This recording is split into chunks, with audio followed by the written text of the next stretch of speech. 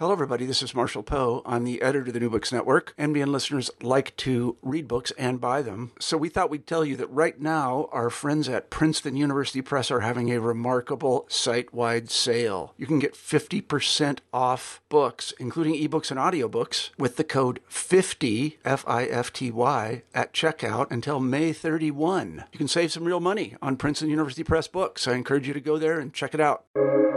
Welcome to the New Books Network. Hello, and welcome to the New Books and Middle Eastern Studies podcast. I'm one of your co-hosts, Dr. Aaron Hagler from Troy University. Today, I spoke with Professor Jeremy Pressman, Associate Professor of Political Science and the Director of Middle East Studies at the University of Connecticut. Jeremy is the author of The Sword is Not Enough: Arabs, Israelis, and the Limits of Military Force, an exploration of the dominance of military force as the go-to option for political and social leaders on both sides of the Arab-Israeli conflict. In our discussion, Jeremy and I discuss why violence is the default preference among some actors, not just in the Arab-Israeli conflict, but in the realm of international relations around the world. We talk about what can and cannot be achieved by violence, and also discuss why violence will never provide a resolution to the conflict. We also discuss the ideologically airtight explanations upon which each side can draw that can convince people that the other side can never be trusted, and some of the steps that leaders can take to counteract this dangerous fear. The Sword is Not Enough is published by Manchester University Press in 2020. Now, to our topic. Welcome, Jeremy, to New Books in Middle Eastern Studies, and thank you so much for joining us. How are you doing today? I'm great. Thanks so much for having me, Ari.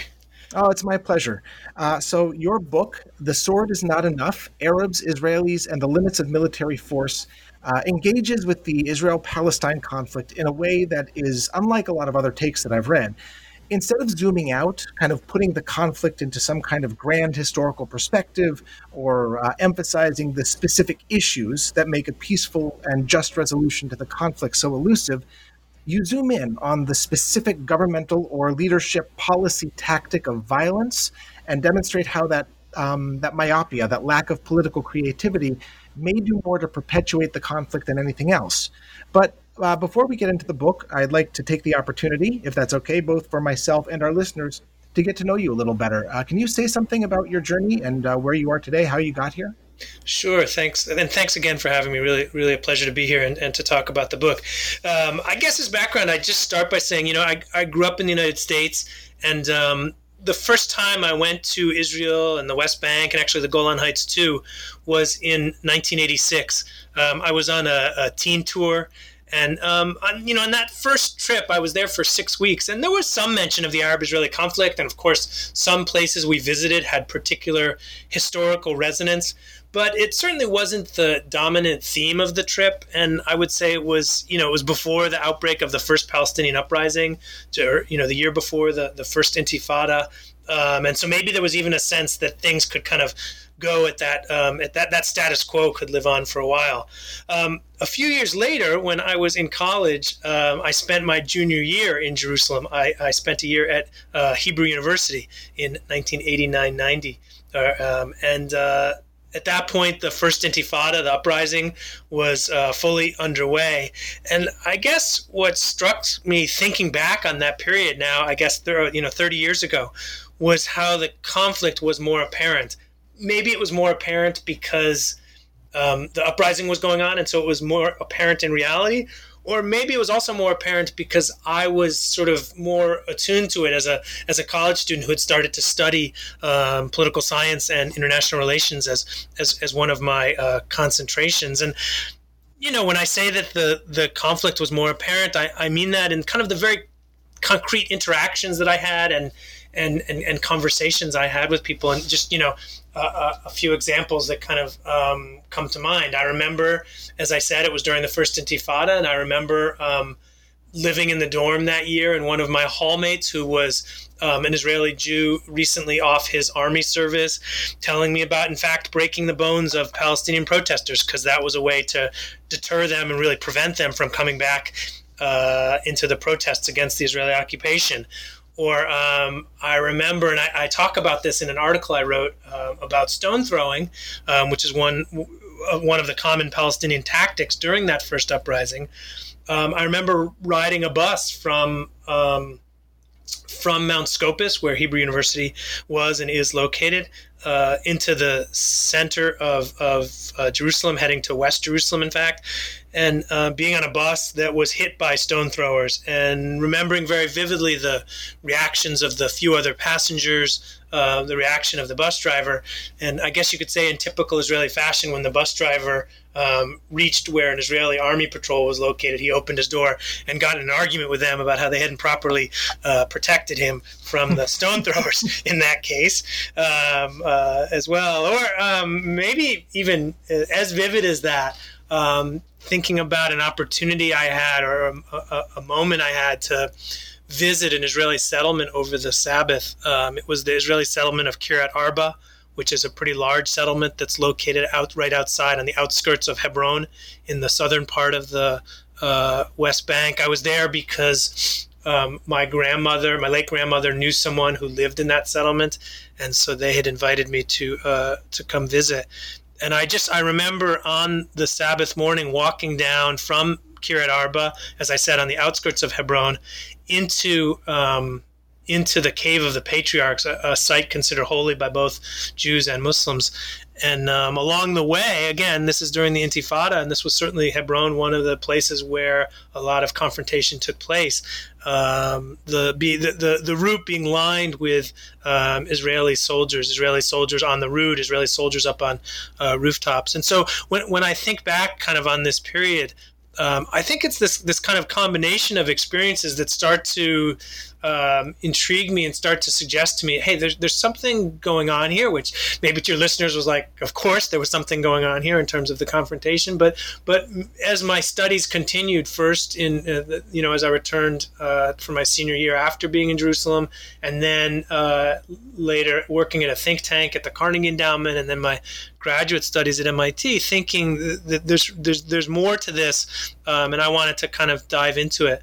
Some of my early academic work was on the high diplomacy of the conflict. I was finishing grad school and starting at the University of Connecticut right during and after the end of the Oslo process, when there were high-level negotiations between Israeli and Palestinian negotiators facilitated by the United States to try and resolve the conflict once and for all. And as we know, they didn't resolve the conflict once and for all. It's ongoing, as we know and as your listeners know. But that was some of my early work. And then over the years, coming also back to some of the violence. And as I said, even coming back to the stone throwing that was so compelling, or I guess you could say momentous at that moment, riding through East Jerusalem for me. So that I guess that gives you a little bit of how I kind of got drawn into this, and some of the topics that are of interest to me. Sure. That's really interesting. I was actually also in Israel in 1986, and I also did a couple of years at Mount Scopus, so I know the places very well. How did you transition from writing about diplomacy to kind of the high diplomacy, like you said, to this? You've made this switch, focusing on military force as opposed to diplomacy. When and how did that switch happen? Getting a little bit into what motivated you to write this book specifically.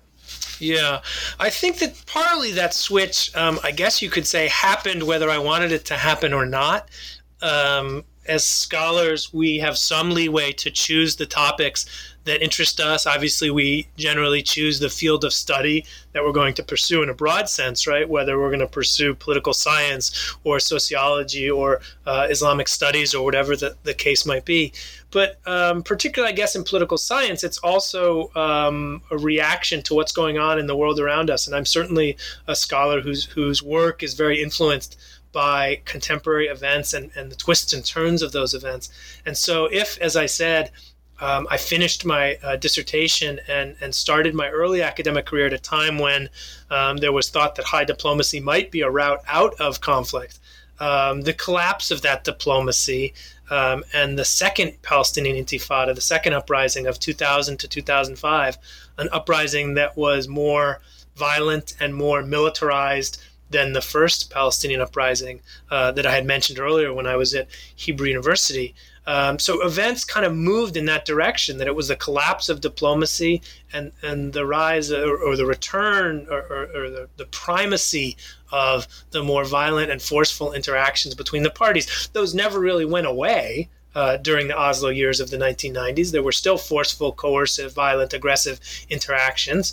But the diplomacy maybe took center stage for a while, and that the receding of the diplomacy, the failure of the Camp David summit in 2000, something I've written about, and the return of the outbreak, I should say, of the Second Intifada, really, I think, influenced that trajectory for me. There has, of course, been other moments of high diplomacy. It's not like 2000 was the last time Israeli and Palestinian negotiators tried to negotiate under both U.S. Presidents George W. Bush and Barack Obama.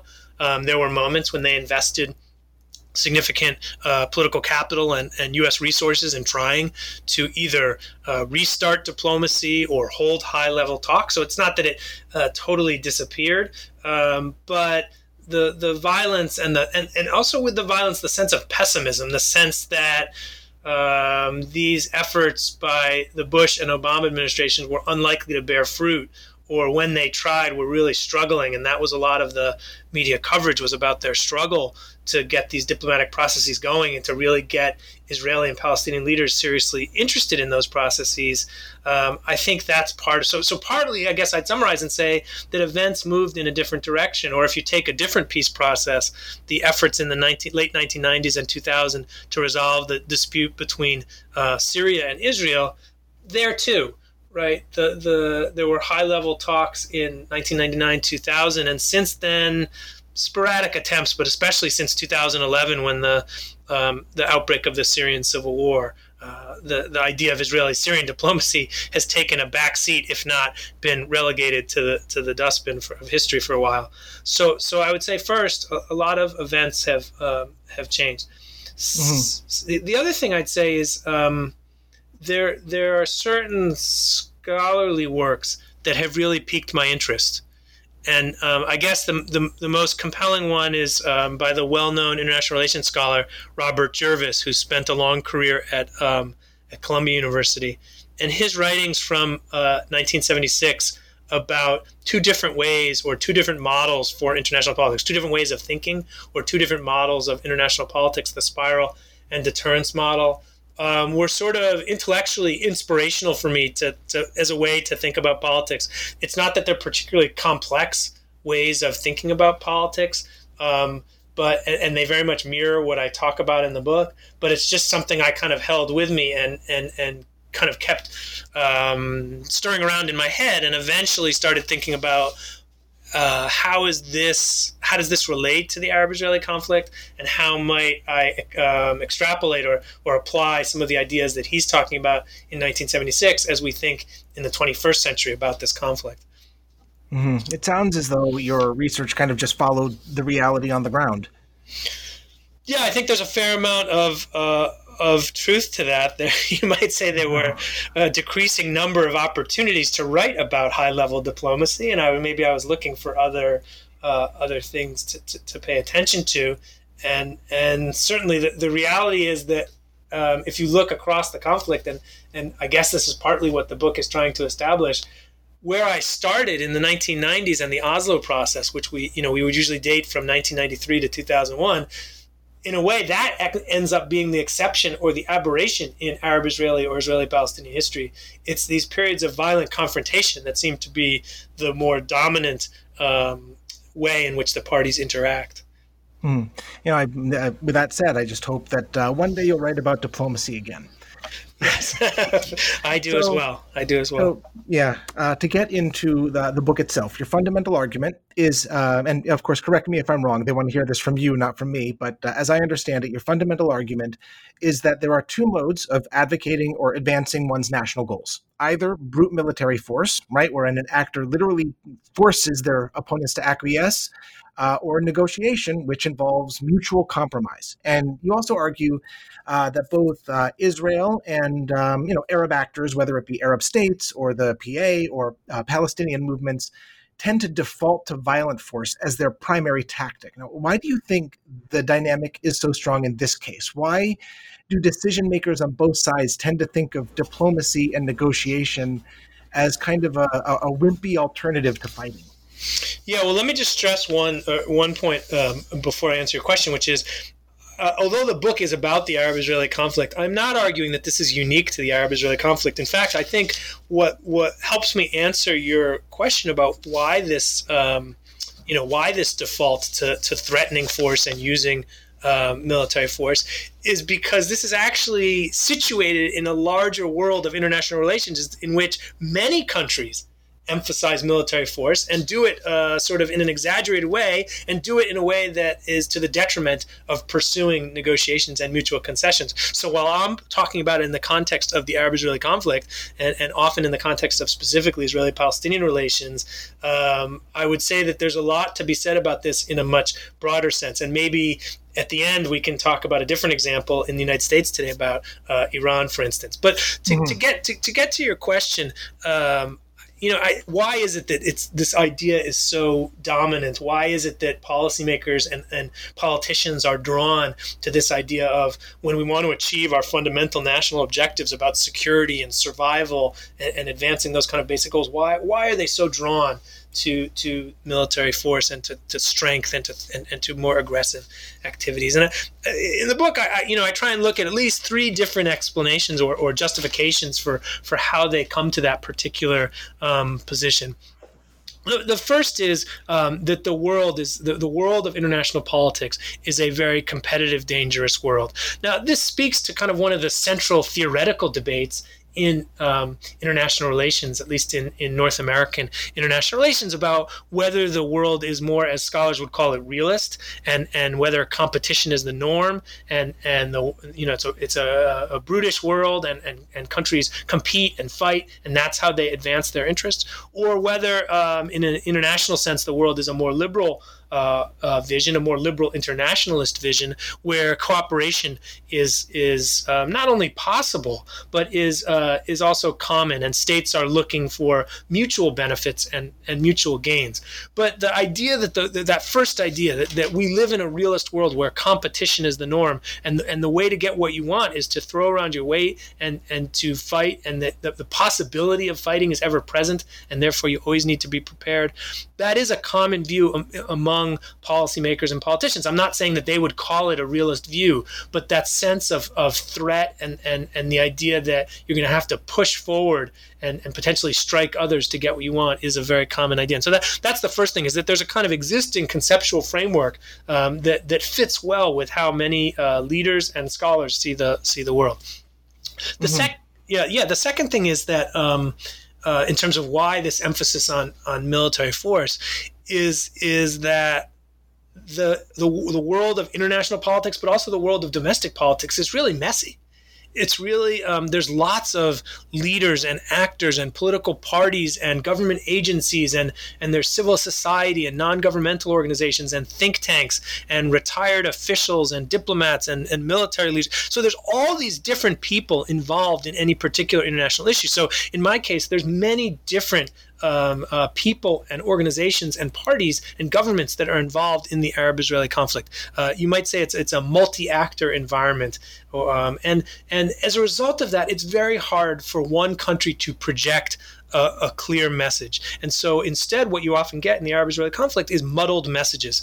And so the second thing I suggest is that in an environment in which there's lots of people talking in the public sphere and trying to convey their message about what should be done for national security and what should be done vis-a-vis your rivals and adversaries, that in that environment, the default is more towards defending yourself, protecting yourself, being aggressive when you need to, and the messages that are more conciliatory get lost in that.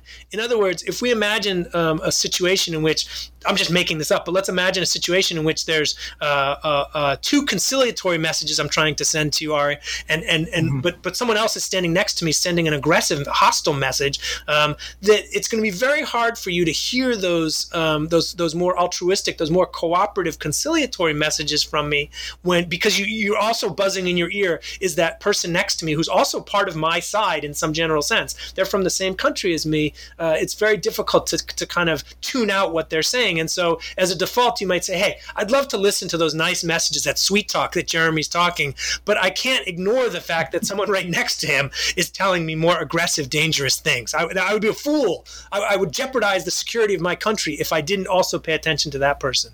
So I guess it's not only that the messages are muddled, but that when the messages are muddled, the default is going to be more towards worrying about the more aggressive, forceful messages. Because if you make a mistake on those, and this speaks to the first point as well, it's hard to come back from that, right? If I listen too much, if you listen too much to Jeremy's sweet talk, and it turns out that what's really going on is that aggressive party really understands the truth of what Jeremy's country wants, then it's going to be more complicated. And then just quickly, the last one is just there's been I would say a turn in international relations to pay more attention to emotions and how emotions affect international behavior. And so the third thing I guess I wanted to emphasize a bit is the role that the emotion of fear plays.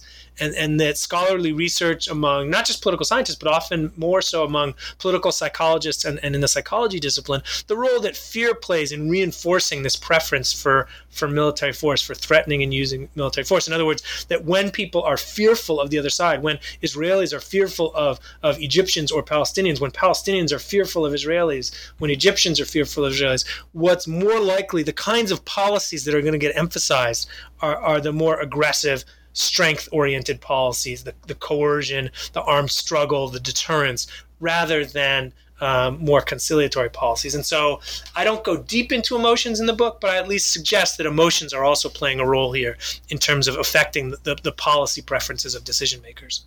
Well, you do talk about something that I feel like is kind of in the realm of emotions when you're talking about the high stakes of things. So what I mean is you're very careful to avoid making your analysis some kind of like pacifist manifesto. The fact is that violence sometimes does achieve limited objectives in Palestine and in Israel and as you say, everywhere else. But you argue really convincingly against any kind of maximalist approach to violence, that military force simply cannot be the solution for either side in this case, because the stakes for the other side are literally national survival. So put another way, if military victory is truly to translate into a political victory for either side, I mean, there's no incentive for the other side to stop fighting, even in the face of sure defeat. So can you talk about how that dynamic is demonstrated by post-1948 history? Because I feel like that question of if the stakes are that high, that's part of the perpetuation of that strategy. Yeah, well, I think to start, I'd say let's imagine that there's a spectrum, and on one extreme is a total commitment in terms of your policy to military force, and on the other end is a total commitment to negotiations and mutual concessions and diplomacy. What I'm trying to argue in this book is not that as you suggest, is not that we should sit at one end of that spectrum, or that policymakers should think of themselves at one end of that spectrum. And as you said, it's not that I'm endorsing the idea that the only way forward all the time is negotiations and concessions and diplomacy. But the way I think about it is that the debate right now and the way in which policymakers and the general public in many countries as well thinks about this is very much towards the military force end of the spectrum. So to the extent that you could think of the book as kind of a corrective, it's trying to pull people a bit back towards the middle. Again, I'm not trying to say, it all has to be 50-50, but it leans so far in terms of how key decision makers think. It leans so far towards military force that I think there's some sense of overcommitment to military force, and it's more of a corrective. So as you say, chapter 2 of the book is about those moments when military force has been a major conceptually has been embraced by the different parties. And I talk in that book both about the Palestinian side and the PLO Charter and the Charter of Hamas, the Islamic Resistance Movement, the other major Palestinian actor or organization, and at the same time talk about some Israeli documents that suggest that commitment to military force, like the Iron Wall. And there are those historical moments when, for Israelis to look at the 1967 war, I think that it's not surprising that the lesson that Israeli Jews might draw is about the success of military force. Or Palestinians might look at the first Palestinian uprising from 1987 to 1993 and say, we pressured Israel, we stood strong, we used some military force, light military force, but things like stone throwing, and the result was that it affected the Israeli political system, and Israel moved as a whole slightly to the left in the 1992 election, opening the door to the Oslo process. So absolutely there are moments when the parties can point to historical examples of where military force works. My concern, though, is that leaning too far to one end of the spectrum. And I guess in the book, what I try and suggest is that there's three negative results or three shortcomings that you can see from this overemphasis on threatening and using military force. The first of those is that you can't actually sign a peace treaty through military force. At the end of the day, a peace treaty, which is what closes down the kinds of military conflicts that are going on, a peace treaty can only come about as a result of negotiations. And it would be very unusual for a peace treaty to not involve mutual concessions. Those concessions aren't necessarily symmetric, right? One party may make more concessions or more significant concessions, but it would be very unusual for a peace treaty not to involve those kind of concessions. And I'll talk about an exception to that in a second. So that's one shortcoming that I point to. A second shortcoming is missed diplomatic opportunities. That when you have this forceful mindset that you're not going to see or you're not going to value those moments that might be the diplomatic off-ramps from the conflict. You're going to instead tend to see those as tricks or aberrations or just too risky to take advantage of. And so you're going to miss diplomatic opportunities that might otherwise lead to a more stable situation and the ability to achieve those kind of fundamental objectives of security. And then lastly, and I think this is most sort of specific to your question and something I cover in chapter 4 of the book, is that this emphasis on military force often backfires. Right, and or maybe you could say it as force can often lead to greater insecurity, and this is one of the kind of the underlying, I think, broad themes of the book. Not just that force can backfire and lead to greater insecurity, but to think about the sort of the unintended consequences of policies. Many policies have unintended consequences. I guess in this book, a lot of what I emphasize are the unintended consequences of military force, of threatening and using military force, and how states often have plans, obviously, about how they want things to work out and the objectives they're going to try to achieve when getting involved in a military confrontation. But the reality is oftentimes it doesn't work out that way. And in fact, not only does it often not work out that way, often it worsens the situation rather than making it better. Can you give some examples of that? I know that one of the things that I talk about when I teach the class is that a lot of times military victories in the Middle East turn into political defeats. Yeah, so I think there's a number of examples I use in the book. I'll just quickly say that the 1973 war, in particular between Israel, Egypt, and Syria, is a nice example of that, where Israel, by the end of the war, Israel not only has defended all the positions it held post 1967, but actually improved slightly in terms of territorial conquest on the Golan Heights in the north versus Syria. But from a political and psychological perspective, the war is clearly a victory for Egypt, and Egypt uses that as a kind of launching pad for further initiatives. So I think it's a straightforward example of where the military victor and the political victor or psychological victor are not the same.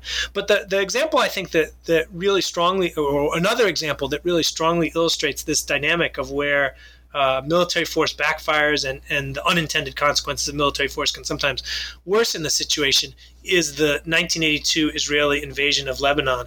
And in 1982, Israel's major problem was not with the central government of Lebanon, but it was the fact that the Palestine Liberation Organization in the early 1980s was based in Lebanon. And so at the time, the way would often talk about it was that the PLO had a state within a state. Yes, there was the central Lebanese government, but as we know, Lebanon is often described as a weak central government or weak political system. And the PLO was using Lebanon as a base of operations, as a political base of operations, but also as a base of operations for launching attacks against Israel. And so in terms of thinking about the specific objectives that Israel wanted to pursue in order to improve Israel's national security, Israeli leaders, in particular the Israeli defense minister, Ariel Sharon, who's quite an important figure in Israeli history and later becomes Israel's prime minister, but wanted to force the PLO out of Lebanon, right? Wanted to end the idea of Lebanon serving as the PLO's main headquarters and base of operations. The implication of that is if you can crush the PLO, maybe you can also end the Palestinian quest for national self-determination. I don't think logically, in terms of how we understand self-determination movements, that makes sense. But I think that was kind of the underlying hope, was that by crushing the PLO and forcing them out of Lebanon, you'd also do grave damage to the Palestinian quest for national self-determination in the Holy Land. And that was one thing. And the second objective that was also supposed to advance Israel's national security was to sign a treaty between Israel and the central government of Lebanon.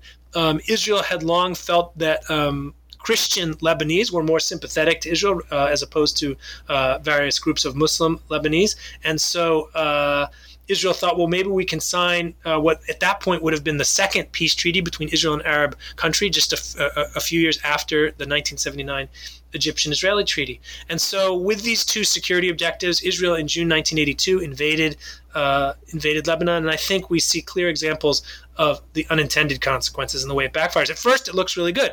The PLO is, from Israel's security perspective, the PLO was forced out of Lebanon.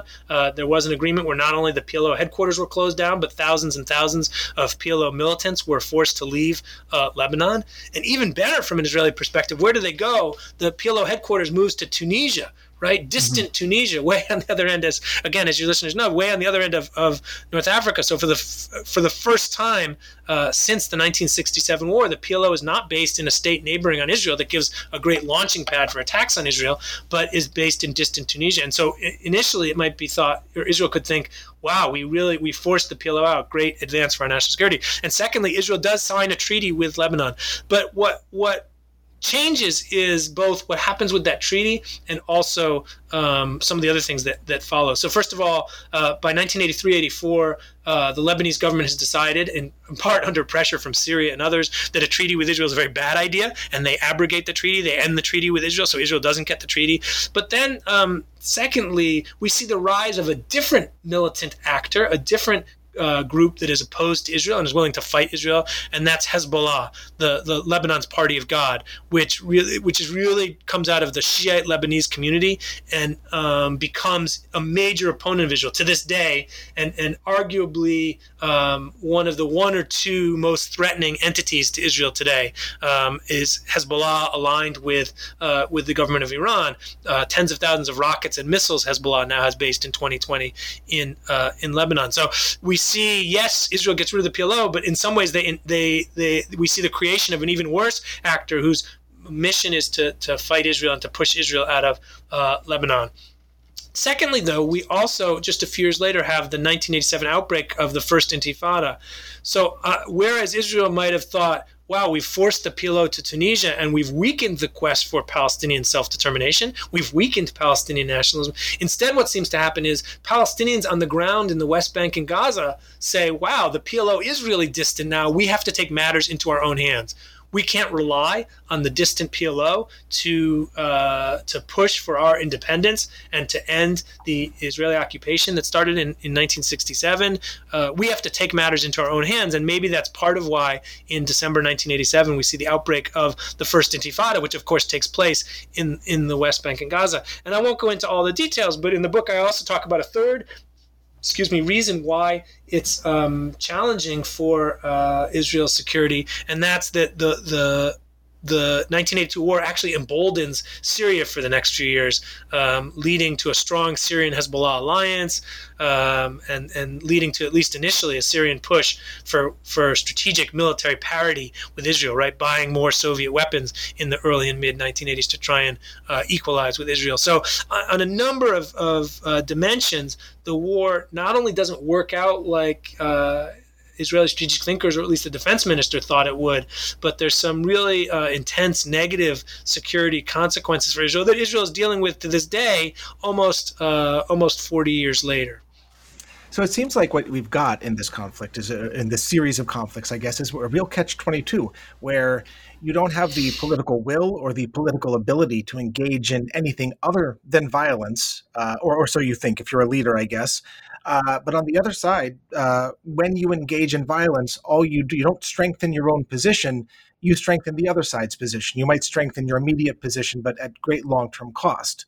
So in terms of Israeli thinking, one of the elements you point to that has led to this kind of protracted stalemate, I guess, that we're seeing is the influential perspective of this guy, Yehoshafat Harkabi, that apparent shifts in Arab tactics after 1967 were not indicative of a shift in overall Arab goals, that they had evolved their strategy from wholesale, immediate destruction of Israel to a more piecemeal, gradual, but still total destruction of Israel as a state. And you talk about how this thinking influenced Israeli leaders like Menachem Begin, like Ariel Sharon, and many others.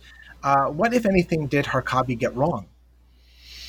Yeah, I think it's it's a really good question. So the danger, I think, in these situations is creating a non-falsifiable worldview, right? And I think that's what emanates from Harkabi, is that no matter what the Arab parties did, you could come to the same conclusion that they were bent on Israel's destruction. Now, if they're publicly saying we want to destroy Israel, I think it's logical to conclude that that's a distinct possibility that they want to destroy Israel. And so that's not the surprising part of it.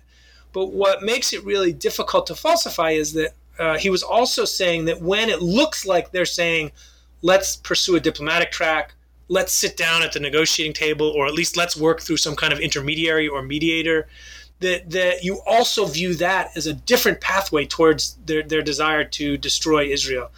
Salami tactics, right? They're going to take Israel slice by slice. And so you get in a situation where it becomes non-falsifiable. No matter what policy a particular Arab party, Egypt or the PLO or a different Arab party pursues, you have an explanation for why they're still bent on your destruction. You've left yourself no wiggle room. You've left yourself no ability to at least test or probe potentially promising diplomatic opportunities, or even ambiguous diplomatic opportunities. Even if they're not potentially promising, you've kind of left yourself no argument or no conceptual framework in which to try and think about how you could change that forceful dynamic, how to change the status quo. And so I think it's like, in a way, the flaw is that you've come to the conclusion that the Arab world will never accept Israel, right? And then you're kind of backfilling your explanation of any particular policy from an Arab actor to explain how it all leads to that same outcome.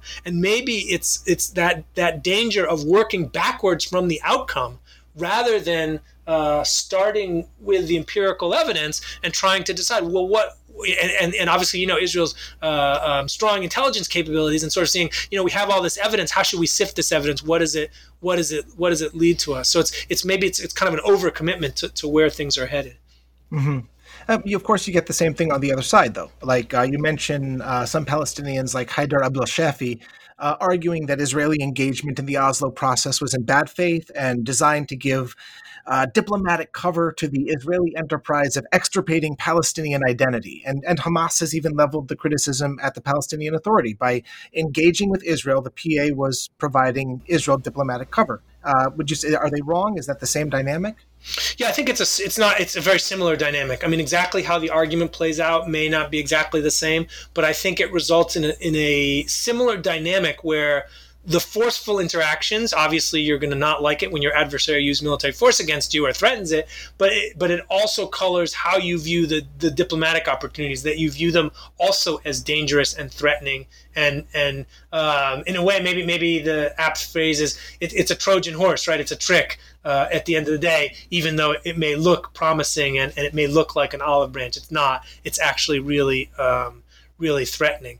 And so, yes, I mean, I think one thing that I'm trying to argue in this book is not that the sides are exactly the same, because in particular, the power balance and the power dynamic is quite different depending on which parties we're talking about. The most obvious one being that Israel is a very powerful, wealthy nuclear armed state, and the Palestinians are relatively poor, obviously not nuclear armed and not a state right now.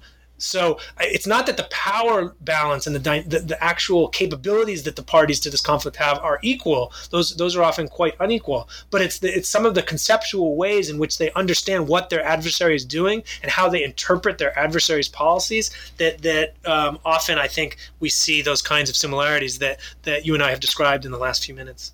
Yeah, it's this is the theater of the conflict that takes place inside of everybody's heads as opposed to on the battlefield. Yes, absolutely.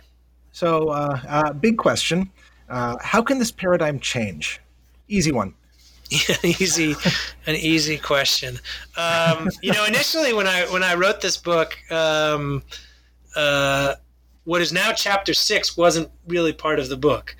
I did what I thought was a good job, and I hope readers will think a good job of detailing these different shortcomings that come with military force, but I hadn't thought a lot about why, something we did talk about already, which is why that idea tends to get locked in. And also, as you suggest now, how do you escape this? How is it that it's not just dominant for all time? So first, I'd say historically, there are two moments that are useful to think about when it seems like the idea of negotiations and mutual concessions actually has broken through. And we've seen some conceptual shifts that proved temporary, but led to some significant changes and important moments in the conflict. And those two moments are the late 1970s, when Israel and Egypt negotiated first the Camp David Accords in 1978 with President Jimmy Carter, and then in 1979 when they signed a peace treaty. And then what we've talked about earlier, the Oslo process from 1993 to 2001, when the Israelis and Palestinians ultimately failed, but tried to negotiate a final resolution of their conflict. And so I think we can think about those moments as we talk about, how might it be that in the future parties could break out of it, by looking at how they've in the past maybe broke out of it. And let me suggest a few different aspects that I think are important to think about in terms of how this might change. There was a time when people would have talked about international relations as all focused on macro structural variables, right, and things beyond the control of any particular leader or decision maker. And I think we've seen a turn, maybe it's a turn back in the last 15, 20 years in international relations towards also accounting for the role of leadership and individuals in the particular direction that politics had. And so I think in this case, the role of leaders was important and would be important again in terms of being willing to take risks, being willing to probe these kinds of diplomatic openings to see first whether they in fact are a diplomatic opening, and then if they are, to start to pursue them, and to find the right way to bring their public, whatever leader it is of whatever public we're talking about, Palestinian, Egyptian, Syrian, Israeli, whoever it is, to bring their public along in a way so that the public in the end would support this diplomatic opening and any fruit that it might bear. But I think leadership is really important, and I give much credit that the 1970s example is the really easy, late 1970s is the really easy example. If you think about Anwar Sadat, the president of Egypt, Menachem Begin, the Prime Minister of Israel, and Jimmy Carter, the President of the United States, each of them played a very important role in what resulted in the Israeli-Egyptian treaty. And it hasn't been, as people point out, the warmest of peace, right? It's not that Egyptians and Israeli Jews love each other, but from 1948 to 1973, Israel and Egypt fought 5 wars. And since the peace treaty in 1979, they haven't fought a single war.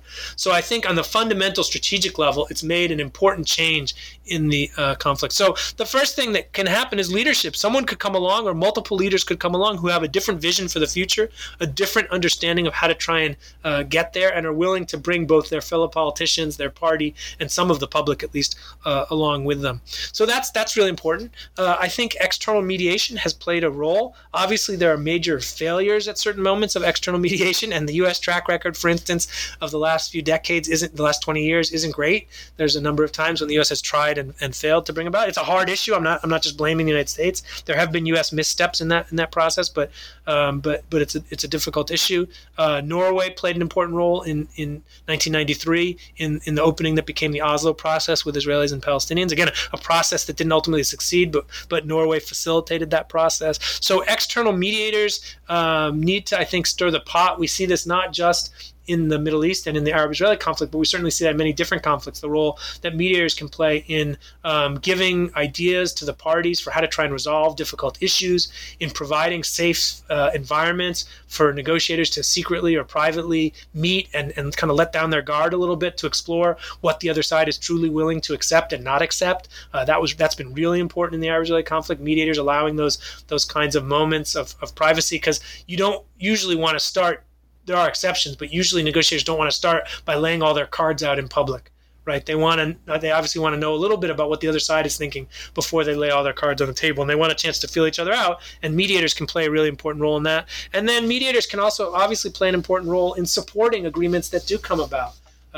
Countries like the United States, Norway, the European Union as a whole have played important roles in providing not just diplomatic support, but also financial support, peacekeepers, etc., to the architecture of how you implement agreement, or how third parties can help support an agreement. So I think that's another important factor. There's others, but let me just say one other. I'll just mention one more, which is the idea. Robert Axelrod, a well-known political scientist, talked about tit for tat, the idea of small reciprocal concessions as a way to launch a process. Another way we sometimes hear about this coming out of the arms control community is confidence-building measures, or CBMs. But whatever you call it, the possibility, and maybe this is because you get a leader who's willing to do it, but the possibility of small test probes. Sometimes people look at this conflict and say, there's no way for Israel and Syria to resolve their dispute. The Golan Heights is so vital to both of them. How could you ever figure that out? Well, maybe you don't start with the Golan Heights. Maybe you start with smaller ways of trying to test each other, and particularly in the dimension of the Israelis and the Palestinians, that may be an important mechanism where they sort of figure out, how do we get out of this dynamic where we're always relying and falling back on military force, maybe through small probes and tests to try and see if cooperation can take off. None of these are foolproof, right? Leaders can lead in a more militant direction, right? External mediators can fall down on the job. Small reciprocal steps can fail, or parties can be unwilling to take those small reciprocal steps. So it's not that these are foolproof, but there are some of the pathways, I think, through which we might see a change in the future, and which have played an important role in the past. Mm-hmm. And the last 4 years, I would say, especially the American administration, has been decidedly on one side. We're recording in December of 2020, and Joe Biden is set to take office in about a month. Do you see that as? I'm not asking about a political question, but I guess, are you optimistic? Are you more optimistic for the future than less? You've engaged in this very deeply, and so I guess I want to know if you have hope. Right. Well, the position of I think the Trump administration and what's likely to come from the Biden administration illustrate two different positions that mediators have taken, or you could say potential mediators, outside parties, third parties have taken in the conflict, or maybe just particularly the United States has taken in the conflict. The Trump administration has taken the position that the United States and Israel have a special relationship. Israel is a very close ally of the United States, and the United States' main responsibility is to protecting Israel's security and survival. And the U.S. should do whatever the Israeli government thinks needs to be done, and maybe even more, in order to ensure Israeli survival. And that is largely reflective of the particular policies that the Trump administration has taken in the last 4 years. And it does, if you imagine a kind of mutual concessions framework, you can see how it doesn't fit that well with a mutual concessions framework. It ends up meaning that the United States expects the Palestinians to make all or most of the concessions because of the closeness of the U.S.-Israeli alliance and the unwillingness to want to put pressure on Israel or to make Israel concede anything that from the Trump administration's perspective could be dangerous or contrary to Israel's national interest and national survival. In contrast, I think what we're likely to probably see from the Biden administration is not a swing, fully towards the Palestinians by any stretch. As a senator and as a vice president, as a presidential candidate, President-elect Biden feels very warmly to Israel. He has expressed that many times over the years about what he sees as the unbreakable bond between the United States and Israel. So I don't think it's in no way is this going to be a rejection of Israel, but it is a willingness to more regularly engage with the Palestinian side. And I think we'll also see the possibility, at least, of a framework that considers concessions not only from the Palestinians as necessary, but might at least consider some concessions from the Israeli side as necessary. But I want to put an important caveat on all of that, which is the backdrop isn't constant, right? History doesn't just sit still, or politics don't just sit still. And what might have been possible in 2000 or even 2010 may not be possible in 2020 or when Joe Biden is president in 2021, 2022. And specifically what I mean by that is there are, I think, an increasing number of observers who question whether a two-state solution is still a feasible solution. These are not people, I'm not talking about people who are ideologically opposed to a two-state solution, right? I'm talking about people who assess the kind of logistics and practicality of a two-state solution and question whether it's still possible. There's probably at least 650,000 Israeli Jews now who live in the West Bank, including parts of East Jerusalem. And I think that the real central question is, with that many Israelis living in the West Bank and East Jerusalem, is it possible to think about most of the West Bank and part of East Jerusalem as functioning as a separate Palestinian state? Probably the most prominent, in the U.S., the most prominent analyst and critic of that idea is Ian Lustig at the University of Pennsylvania, who's argued that a two-state solution is no longer possible, that we are in the position of a one-state reality, and it's more just a question of what that one state's going to look like and what kind of values are going to be attached to it. So I would say, even if there's some people in the Biden administration who may have an impulse towards jump-starting diplomacy and negotiations that leads towards mutual concessions, the question of whether that is even possible on the ground, I think, is an open question in a way that was very different in 20 years ago, 25 years ago. And so even if there's some desire to move in that direction, there may be some hesitation because of the reality on the ground and because the politics in Israel and among the Palestinian political environment are not particularly conducive. There's a lot of pessimism and a lot of concern about the other side as a negotiating partner. So it may just not be ripe for trying to move forward in that way. Sure. Well, we are running up against our time limit. This has been an absolutely fascinating discussion. Before we sign off, would you mind sharing with me and the listeners what you're working on now? Sure. Well, I have one thing that I guess is related to this book, and then one thing that's kind of totally different. So maybe I'll mention each of them. We've talked today about the peace treaty between Egypt and Israel, which was signed in 1979. What a lot of people don't know, or at least don't focus on, is that was one of two tracks of negotiations that the Egyptians and Israelis agreed to in 1978-79. They also agreed to a track called the autonomy negotiations, and those autonomy negotiations were to try and deal with the Palestinian issue.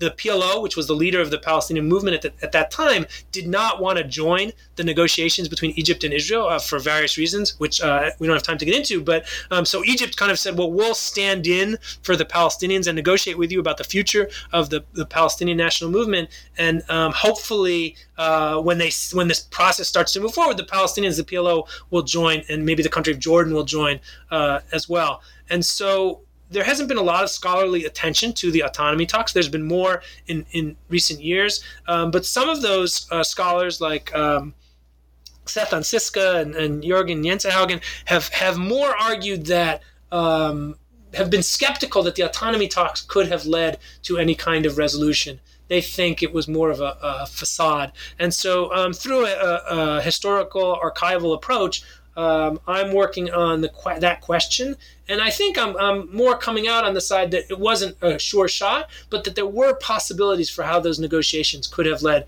to a positive resolution for the Israeli-Palestinian conflict. Maybe not likely, but at least the door was slightly ajar. So that's one thing that I think sits comfortably with studying the Arab-Israeli conflict, and maybe, as we talked about early on, brings me a little bit back to diplomacy, although it's diplomacy from 40 years ago. And then the other thing is just something that happened by accident, which is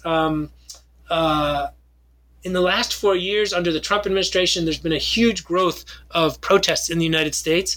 And I was just curious about who was counting those protests. And I don't protests for President Trump, protests against President Trump, protests that had nothing to do with national politics, right? People who were protesting that their principal got fired, or that they were in Connecticut, there were protests that people were upset about a shoddy builder who used poor concrete in their foundations. Anyway, protests happen in the United States for a range of different issues. And by accident, in early 2017, I, along with Dr. Erica Chenoweth, who's at the Harvard Kennedy School, we got involved in counting protests, how many were happening in the United States, and what size they were, and making this public information at our website, crowdcounting.org. And so Eric and I co-direct the Crowd Counting Consortium, and that's what we do for 4 years, and we're going to be continuing under the new president as well, tallying what protests are going on, where, what kind of characteristics are associated with each particular protest, mostly on news reports, but also using other sources of information. And so from that, I'm now working with Alana Devin on a new piece,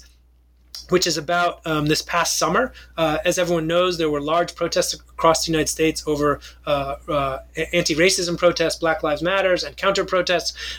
So our focus actually is not on those particular protests in this specific paper, but those protests then spread around the world. And so we're interested in the question of how and why those protests spread to, by our count, at least 90 other countries and territories around the world, and whether those protests were similar to what was going on in the United States, or whether they started to take on, or how they started to take on a more local flavor and particular local issues. So something pretty different from this book, but that flows out of my more recent work on protests and social movements in the United States.